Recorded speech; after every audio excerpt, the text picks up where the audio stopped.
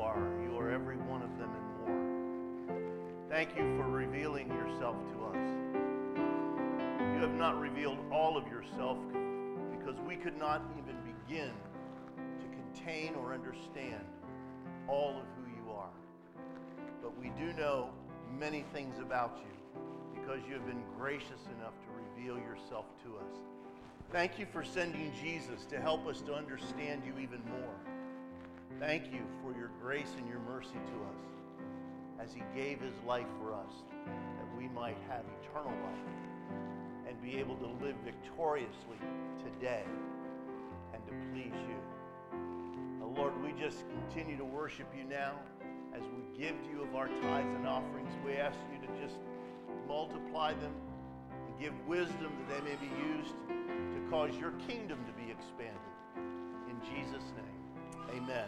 Amen.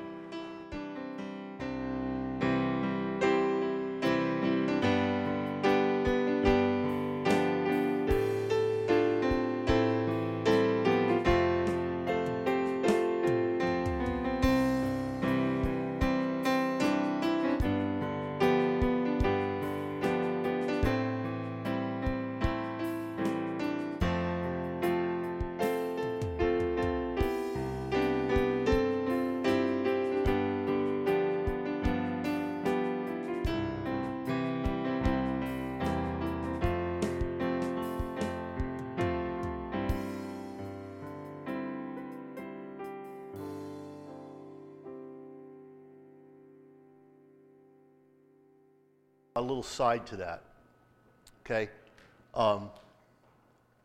When it comes to praying for the sick and so forth, I believe God can do whatever he wants to do and whatever he'll speak to us and let us know. There are 2 times, maybe 3, that I remember where when I prayed, I personally sensed that God had touched. One time was years ago. A young girl came up to be prayed for because she had scoliosis. And I laid my hands on her spine and prayed for her.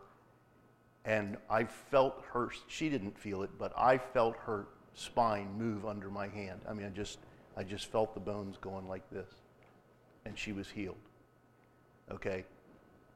That was years ago.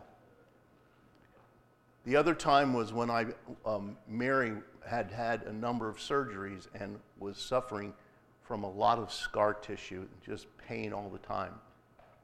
And I laid my hands on her, and I felt something go out of my hands. She was healed. On Sunday, last Sunday, when I prayed for you, Debbie, and I just asked Debbie about it, I said, did you feel yourself jolt?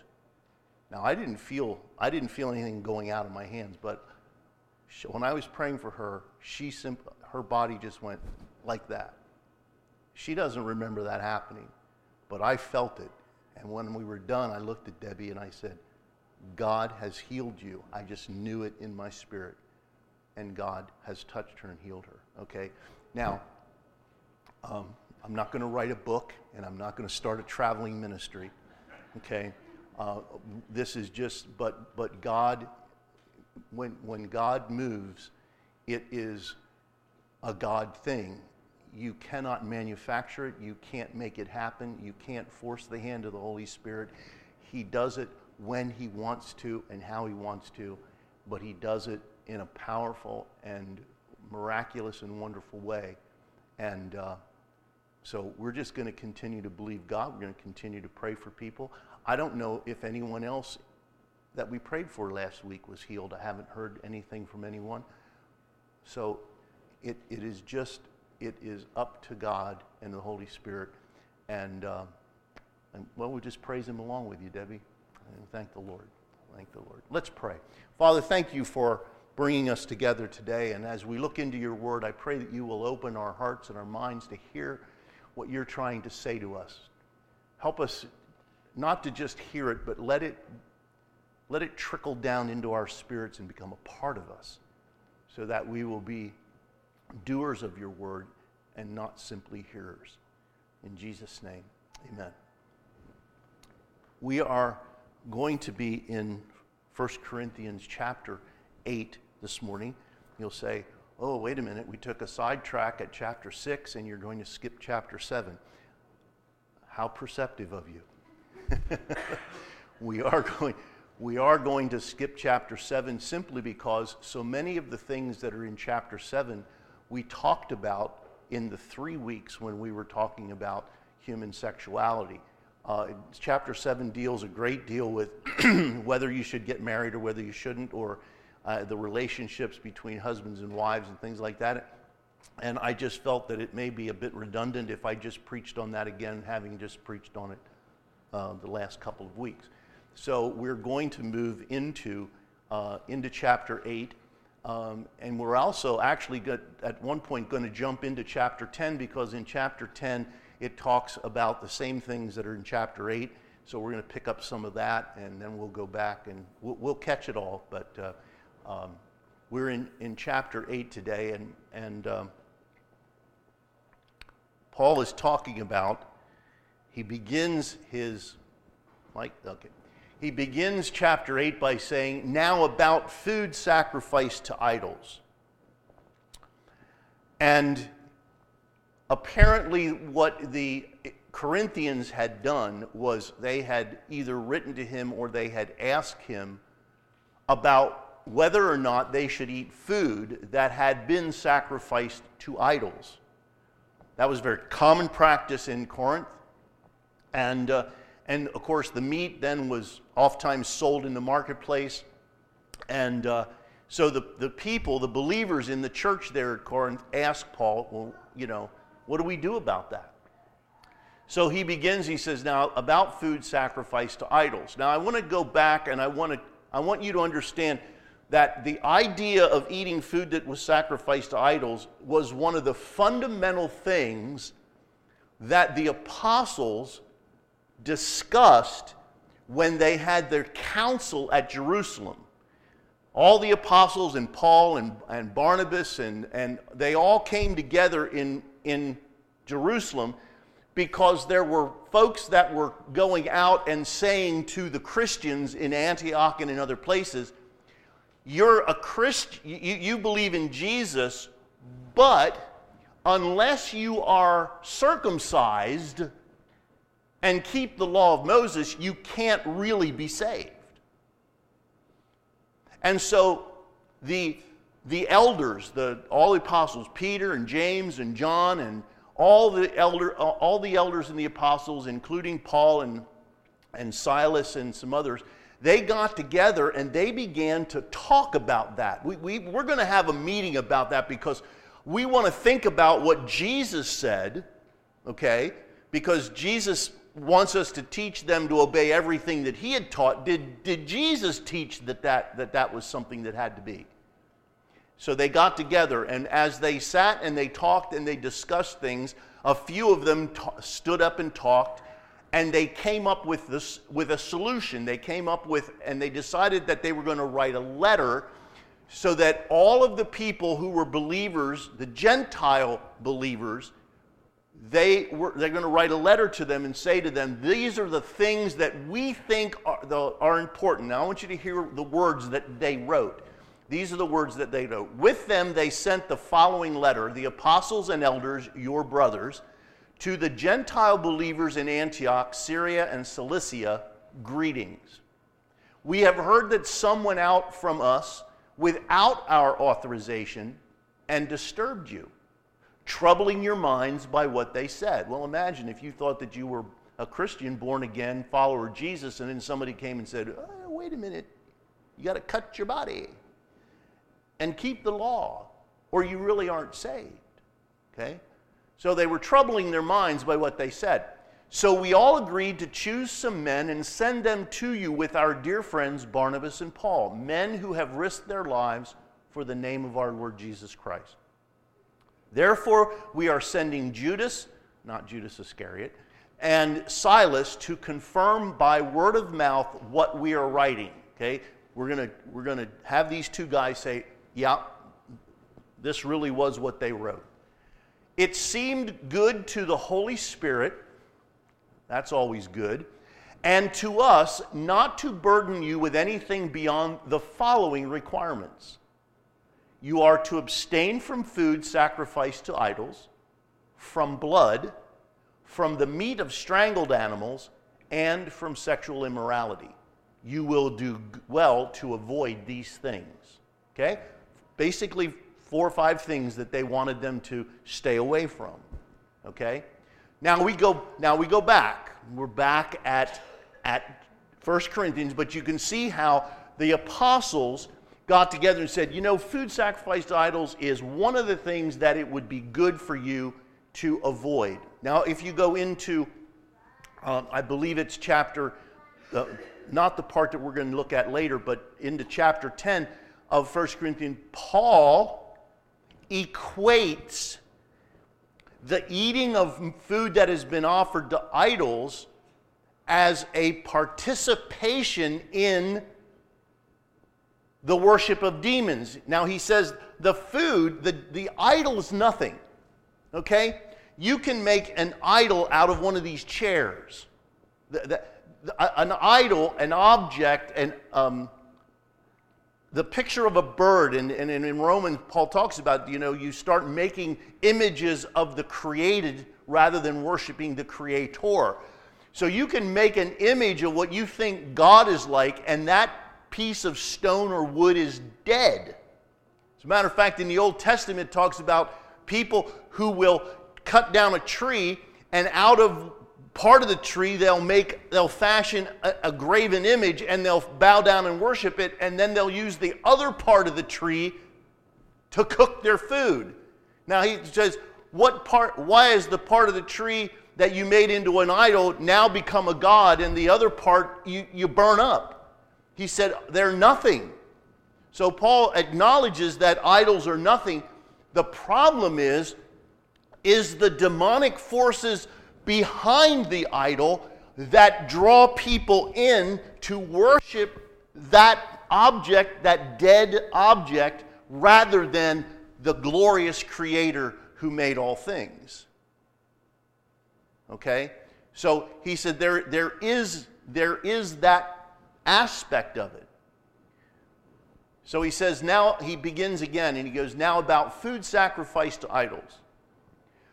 We know that we all possess knowledge. Knowledge puffs up, but love builds up. The man who thinks he knows something does not yet know as he ought to know, but the man who loves God is known by God. Now, then he goes on, so then about eating food sacrificed to idols, we know that an idol is nothing at all in the world, and that there is no God but one. We know that. We're sitting in here, and we know that an idol is nothing. And we know that there's one God, and there are no others. Okay?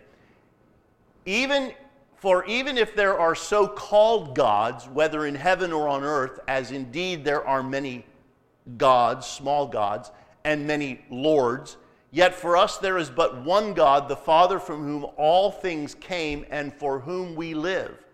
And there is but one Lord, Jesus Christ, through whom all things came and through whom we live. But not everyone knows this. So here we are. We know that there's only one God. We know that idols are nothing. We know that we worship God and that we serve the Lord Jesus Christ. But not everybody knows this. Some people are still so accustomed to idols that when they eat such food, they think of it as having been sacrificed to an idol, and since their conscience is weak, it is defiled. Now, here's what he says to us in the beginning. He says, we all have knowledge. Knowledge puffs up. Love edifies. Love builds up. Now, how do we look at that? Well, I can take the knowledge that I have that there is but one God, that an idol is nothing, and you can use this in many, many different situations that we come into our lives. And we can say, I know that that's not a problem. Okay? Now, I came out of a church that preached grace and emphasized legalism. Okay? Preached grace and emphasized legalism. When I was growing up, there were the 5 biggies. These were the 5 biggies. No smoking, no drinking, no dancing, no movies, no playing cards. Did I get that about right, Marilyn? Got that about right? Yep. Those were the 5 biggies. No smoking, no drinking, no dancing, no movies, no card playing. Okay? Now they preached grace, but they emphasized legalism. They said, these are the things that you can't do. So I never went to a school dance. I never went to my senior prom or junior prom. I never saw a movie till I was 18. Okay? My great-grandmother used to like to have, she taught me how to play gin rummy, and my parents had a fit.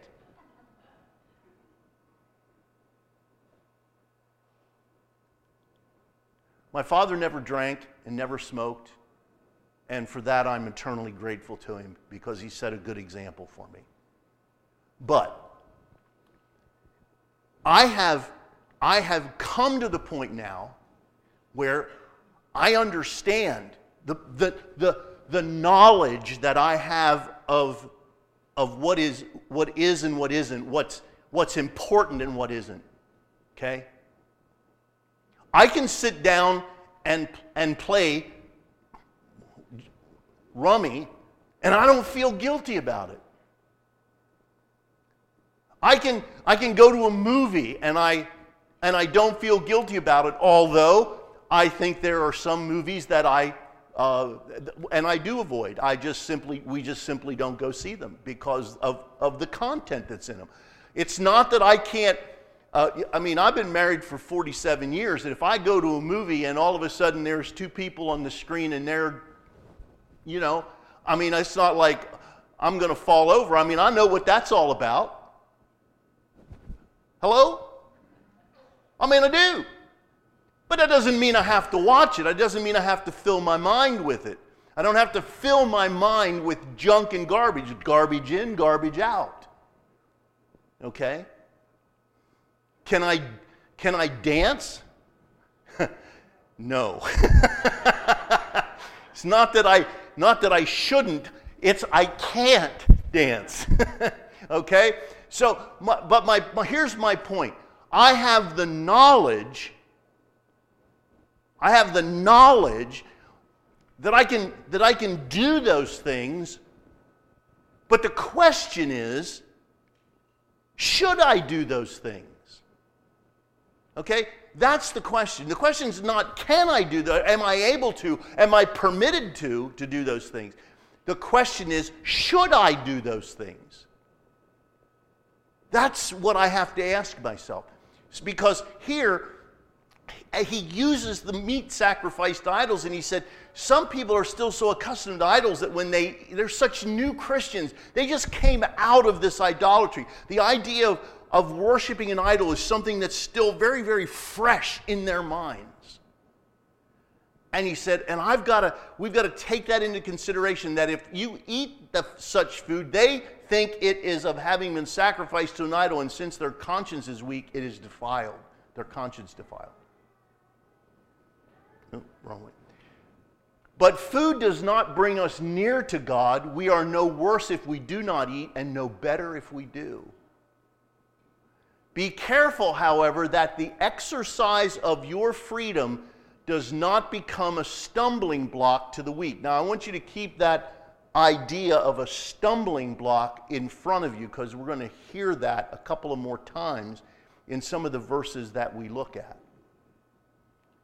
For if anyone with a weak conscience sees you who have this knowledge, see, you have the knowledge that it's okay. There's nothing to this. You have the knowledge. If anyone with a weak conscience sees you who have this knowledge eating in an idol's temple, won't he be emboldened to eat what has been sacrificed to idols? You see? So this weak brother, for whom Christ died, is destroyed. I mean, that's strong language, folks. Is destroyed by your knowledge. See, knowledge puffs up. Knowledge says, I can do this. Knowledge says it's okay for me. But knowledge says it's okay to do this. Love says, should I do it? Knowledge says it's okay to do it. Love says, should I do it? When you sin against your brothers in this way and wound their weak conscience, you sin against Christ. Therefore, if what I eat causes my brother to fall into sin, I will never eat meat again. I just won't. So that I will not cause him to fall. Now, we're going to look at something else in just a minute, but here's what I want to tell you. We have oft talked about this, and I hope you'll just love me when I'm done here, because I'm gonna be frank. I know I'm Larry, but I'm gonna be frank. Okay, all right. We have often talked about this church being a hospital where people who are sick. Spiritually sick, dying. The Bible calls them dead in their trespasses and sins. These people are going to come into our doors. We're going to invite them. They're going to come in. And many times, what they are dealing with are the things that you're talking about it being okay to do. See, your knowledge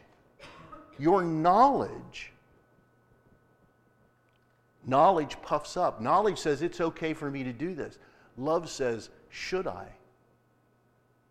See, one of the biggest ministries that we have in this church right now is the transitional center.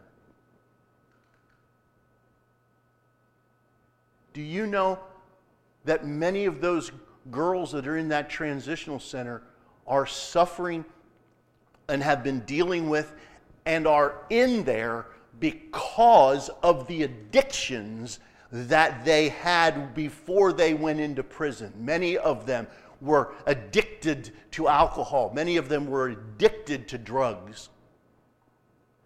And that addiction got in the way of their life to the point that they ended up in prison, and now they have been brought out of prison and they are in a center where they're being transitioned back into society. Many of them, most of them, have found the Lord in prison. Many of them are now trying to learn how to walk with Him and to serve Him. Listen to me. Just because you can doesn't mean you should. Because I'm going to tell you something. All they have to do is look on Facebook and look at some of these other places, and they see you with doing what you have knowledge of that it's okay to do for you, and they look at you and they go, well, if they're doing it, why can't I? And we will put them right back into the mess they were in before they ever went into prison. And that is not living in love, that is being selfish, and we are sinning against Christ if we do that, and that brother falls in there, that sister falls into sin. I'm going to tell you something. We ought to be like Paul, and we will say, if what I'm doing causes a brother to fall, I will never do it again, because I'm living in love and I'm not living in just the knowledge that it's okay.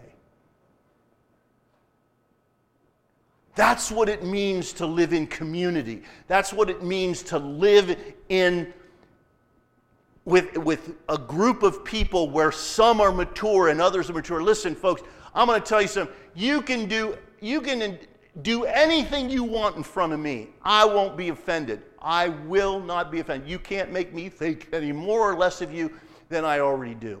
I already love every one of you. You can't offend me, because offending is a choice, and I'm just going to choose not to be offended, because here's how I feel about it. We're all going to stand before God one day, and we're going to give an account of what we did. I'm going to stand there, and so are you. I'm more worried about what I'm doing than what you're doing. You won't offend me. And if you do offend me, I've got a problem. Because most of you in here, not every one of you, but most of you in here, I've been walking in this way a whole lot longer than you have. And I should back that up. And because of that, I should be more mature in the faith than most of you are. So if someone of lesser maturity offends me spiritually, the problem is me, not them. I shouldn't be offended, and I won't be.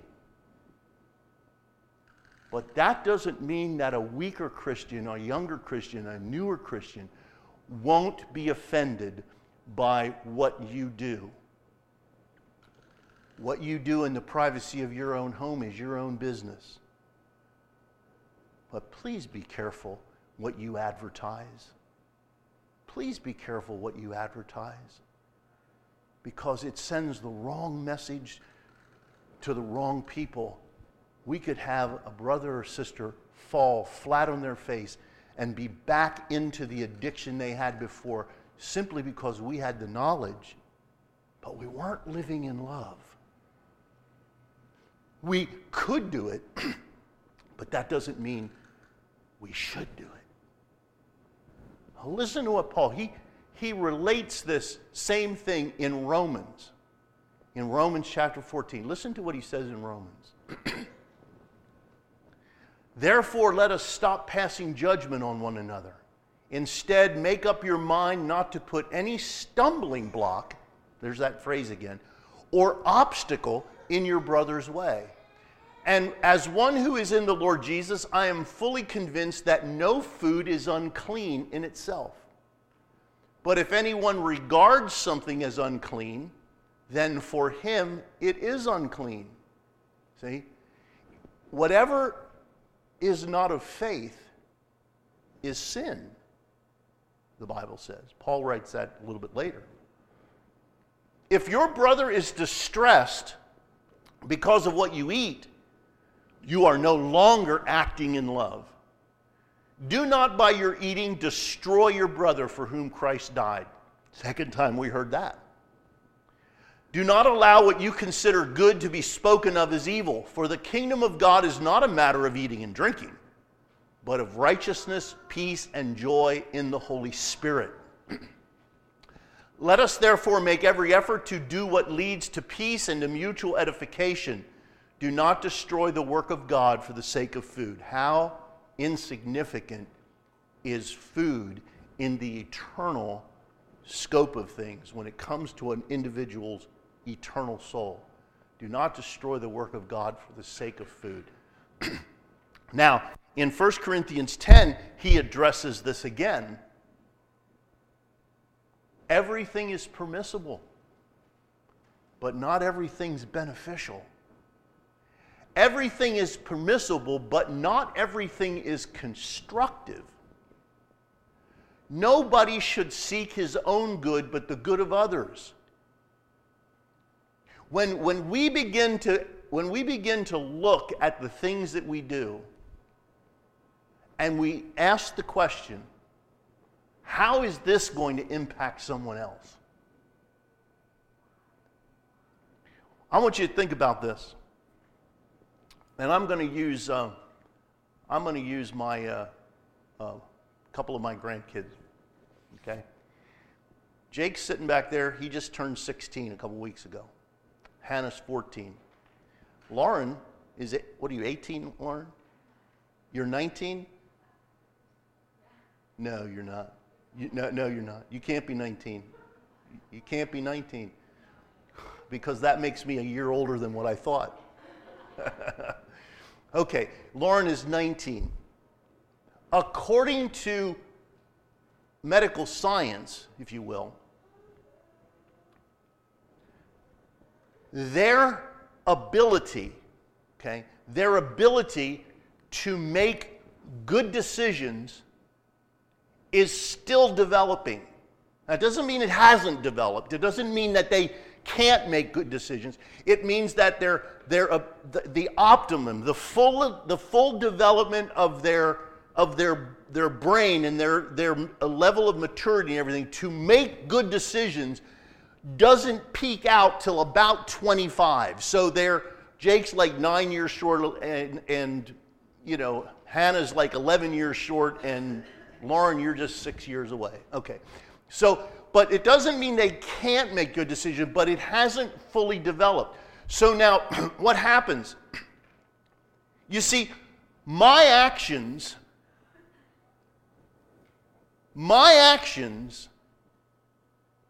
and the way I make decisions and what I decide to do impacts at least Hannah and Jake, because they see me all the time. They are around me. The way I make decisions and the decisions that I make impacts them. It impacts how they're going to develop. It impacts how they're going to decide. And not just me, their grandmother, their parents, everything. They're seeing people make decisions, whether they're good or bad, and that is impactful to them. You see how important it is that we be asking ourselves, can I do this? Sure, I can do this. Should I do this? Maybe not, because what I'm doing could negatively impact my grandchildren or your children or your grandchildren. Do you understand that it's not just, Paul's just telling us here, we have to start asking ourselves, how is this going to impact other people? You say, that's stifling. I don't know, that's very restrictive. When you came to Christ, well, listen to me, hear me out. When you came to Christ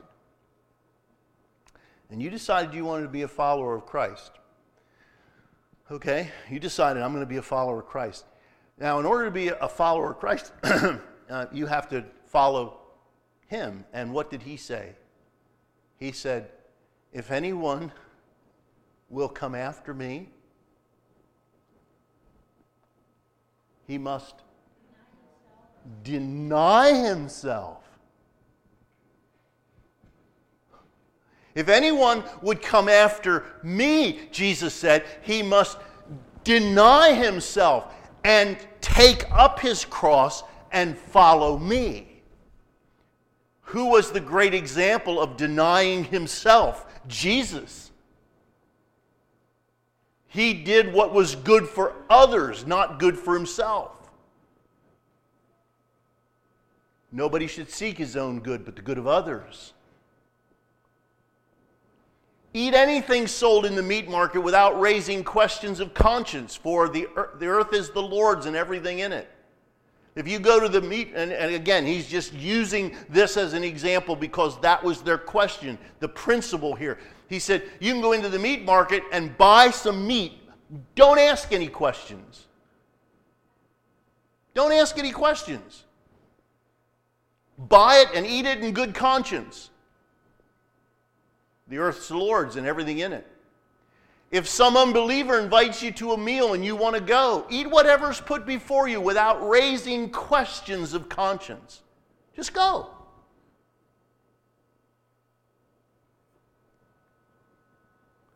But if anyone says to you, here's a nice big juicy T-bone. You guys go to Longhorn later today, and I know where you're going. And the waiter sets your steak down in front of you and goes, oh, by the way, this was sacrificed to an idol. You say, take it back. Give me a salad. That's what he said. This has been offered to, but then do not eat it, both for the sake of the man who told you and for conscience sake. The other man's conscience, I mean, not yours. For why should my freedom be judged by another's conscience? If I take part in the meal with thankfulness, why am I denounced because of something I thank God for? So whether you eat or drink or whatever you do, do it all for the glory of God. Do not cause anyone to stumble, whether Jews, Greeks, or the church of God, even as I try to please everybody in every way. For I am not seeking my own good, but the good of many, so that they may be saved. It's one thing for us, and I got to tell you, it's a wonderful thing. It's a wonderful thing to come out of the bondage of legalism. It is freeing to know that as a believer in the Lord Jesus Christ, if I want to take my wife out dancing,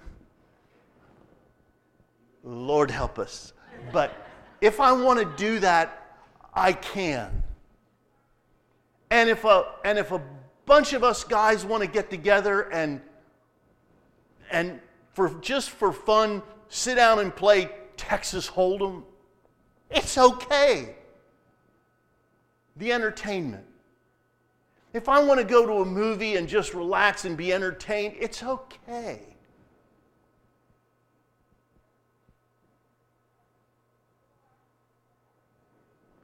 If you want to have a glass of wine in your house, it's okay. If you want to have a glass of wine in a restaurant, just think about just look around and say, is this something I should? See, your knowledge says, man, there's nothing wrong with this. Your knowledge says there's nothing wrong with this. Now, I have an advantage. I shouldn't say an advantage. I have something where you just have to understand. I hate the taste of alcohol. Okay, to me that is a blessing rather than a curse. I just hate it. I go to a wedding and they offer us champagne to drink for a toast, and I'll take it and I'll put it up to my lips and I'll take a sip, and the taste is with me the rest of the night. I hate it. It's no temptation to me. I've never even tasted a beer. I can't get past the smell in my nose. I smell it and it just makes me want to wrench. Makes me want to fix my car. You see, and I'm not saying. I'm just saying. There's no temptation there for me whatsoever.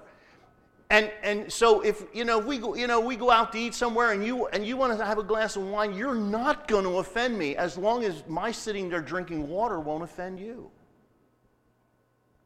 Because that's all I drink. Okay? It's all I like. I don't drink sodas. I don't drink tea. I very rarely drink coffee. I drink, man, when I'm living on the edge, I'm drinking club soda with lime. That's my edge, man. That's when I'm on my edge.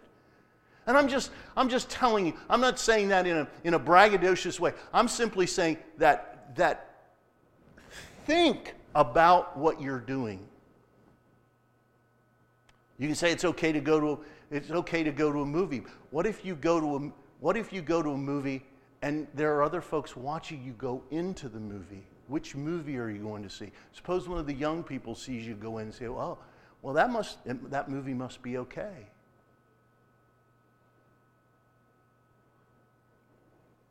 You see what I'm saying? We have knowledge. But if we're just acting out of knowledge, we're going to be selfish. If we're acting out of love, we're going to say, how will what I do impact my brothers or sisters? How will it impact unsaved people who know me? What will it do? Will it draw them to Christ, or will it make them think that what they're doing is simply okay, simply because I'm doing it? We could talk about language. The Bible says don't use the name of the Lord your God's name in vain. But there are a lot of words out there that the world considers. The world uses them and they come across as we call them swear words. Now, they're not using the name of the Lord in vain, but they're using these certain words. Okay? And there's nothing intrinsically wrong with the word. But if you and I as Christians use them, then the world just looks at us and says, well, why are you different?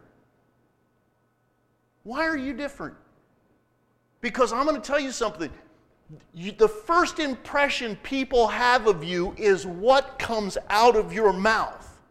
They may look and see what you look like, but their first impression of you is what comes out of your mouth.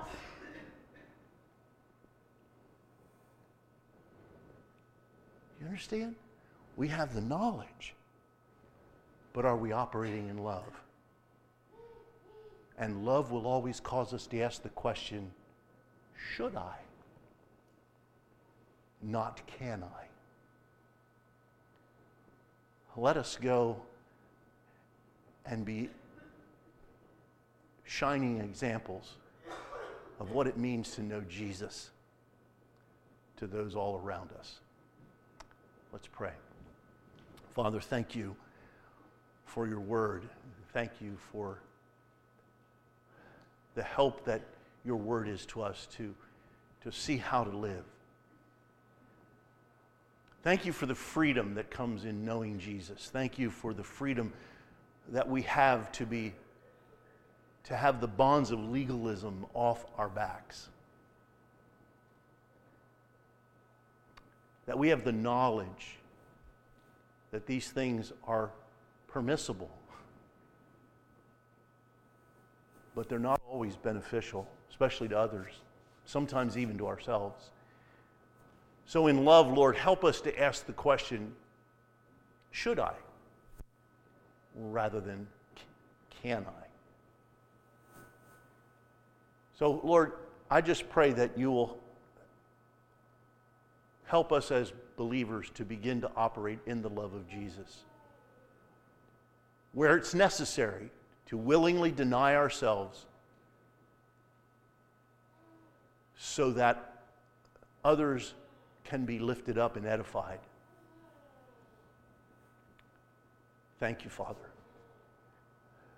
We pray today, Lord, for the ministries that you have given to this church, and we want to pray for our brother Art, for Gina, the rest of the team that's out in the ministry today, ministering in prison. We just ask, Lord, that you will just lift them up and anoint them to minister there, and as your Spirit works in the lives and the hearts of those who are listening. We pray for the transitional center, Lord, and we know that there is talk that the transitional center may be closed. And we just continue to pray, Lord, that it will not close, but they will see the value of it beyond the monetary cost, they will see the value that it has in the lives of these girls. And so we continue to pray that not a single girl will ever leave that place without knowing you as their Lord and Savior. We pray for our missionaries, for Todd and Shelley Marks, and for Chris Garris. Bless them, Lord. Give them many, many opportunities to share about the resurrected Lord. We thank you for Love Serves and for the ministry that they are doing in the Dominican. And even as they begin to plan to bring that same concept to other third world countries and even into the United States, Lord, we just pray that you would give them wisdom to see how that model will work in these other places. We pray for the upcoming missions trips, and Lord, we just pray you continue to open doors for others to be joined and be a part of that trip. And then we pray for our daycare, and we thank you for how you've been blessing it and using it to minister to families and to children each and every day. We pray for those who will be traveling this week with the conference coming up on Friday and Saturday.